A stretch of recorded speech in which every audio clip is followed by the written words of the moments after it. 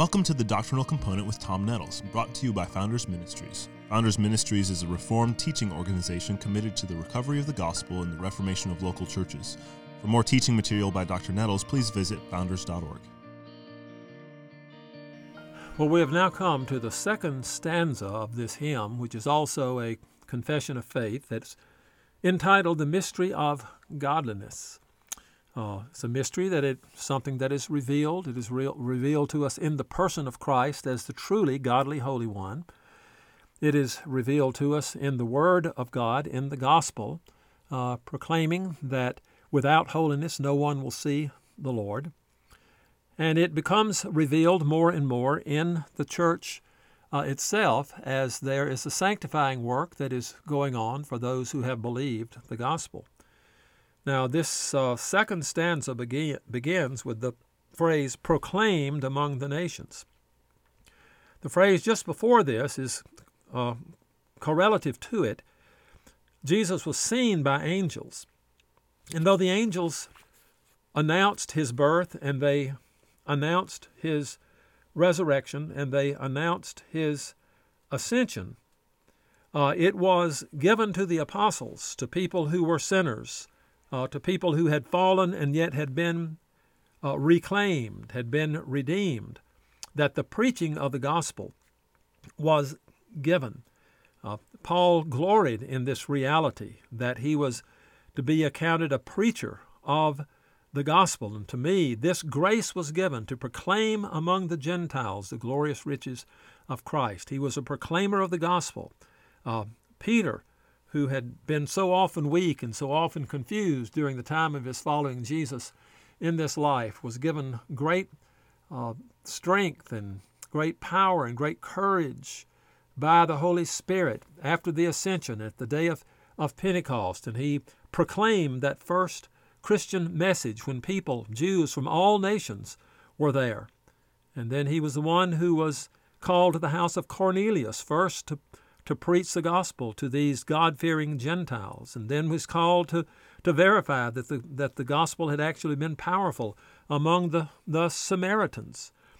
And so this preaching of the gospel was by God, people who were God-gifted, people who were ordained as apostles.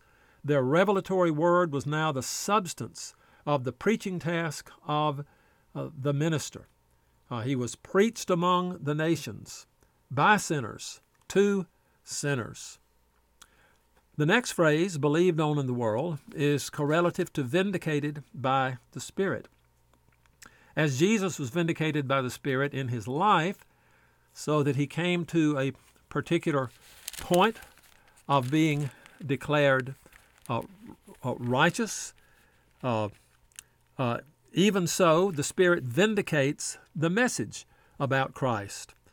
In Hebrews 5, verse 7, we read, "In the days of his flesh, Jesus offered up prayers and supplications with loud cries and tears to him who was able to save him from death. And he was heard because of his reverence," or his reverent submission. "And although he was a son," that is, although he was the Son of God, he was the one who shared the very nature of God eternally, nevertheless, in his incarnation and his humanity, it says, he learned obedience through what he suffered, and, being made perfect, became the source of eternal salvation to all who obey him. So he was vindicated by the Spirit. He was brought to that point of perfection. Now the Spirit takes the message of Christ, the Spirit blesses the message of Christ, the Spirit vindicates Christ and this message of the gospel by bringing people to a point of believing it. And so we read that he was believed on in the world. Titus 3:5 talks about the washing of regeneration and the renewal of the Holy Spirit, that work of the Spirit by which we come to believe the gospel. 1 Thessalonians 1, verse 5 says, "Our gospel came to you not only in word, but also in power, and, or even, in the Holy Spirit, and with full persuasion." So this work of the Spirit is that which gave full persuasion. When it came with power, that means it came with the Holy Spirit. There is this vindicating operation of the Holy Spirit in the preaching of the gospel by the apostles, by sinful men, to sinners, so that we see it is true that Christ himself is the only Redeemer. Christ himself is the Son of God. Christ himself is risen from the dead.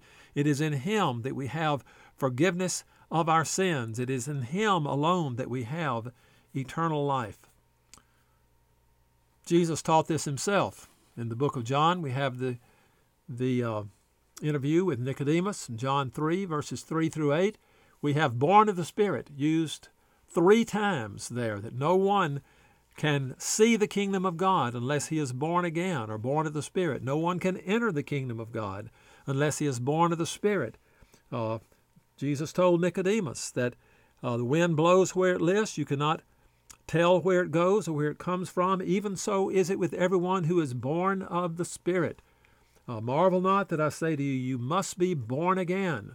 So without the work of the Spirit of God, the gospel would not be vindicated, because we are so hard-hearted and so corrupt and so alien to the truth that unless there is a change of affections, unless there is, as it were, a new creation made in us, unless there is a circumcision of the heart, a circumcision given by the Spirit of God, this is a message so holy and so righteous and so true that our corrupt hearts would not believe it. But the Spirit vindicates it. The Spirit presses it upon our conscience. And then the final article of the Confession of Faith, he was taken up in glory. And this is correlative to he was manifested in the flesh. This confession culminates with this affirmation of his ascension, which marks the certainty that his work of redemption was accepted in heaven. We read in Ephesians chapter 1, this glorious movement of Christ into heaven by power. It says that the Apostle Paul wants us to know what is the unmeasurable greatness of his power toward us who believe, according to the working of his great might that he worked in Christ when he raised him from the dead and seated him at his right hand in the heavenly places, far above all rule and authority and power and dominion, and above every name that is named, not only in this age, but also in the one to come.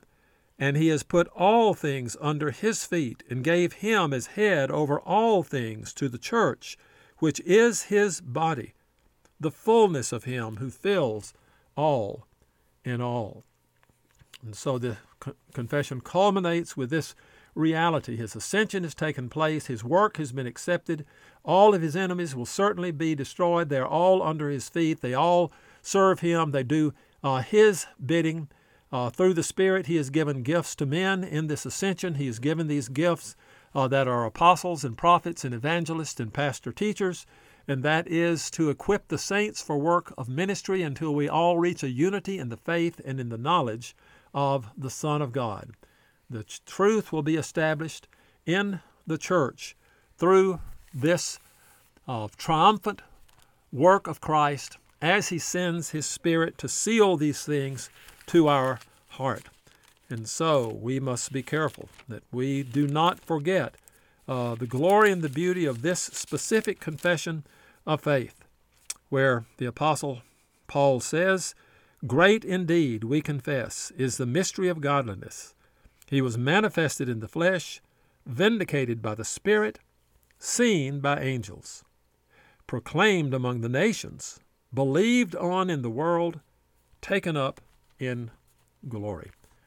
Thank you for listening to this edition of the Doctrinal Component.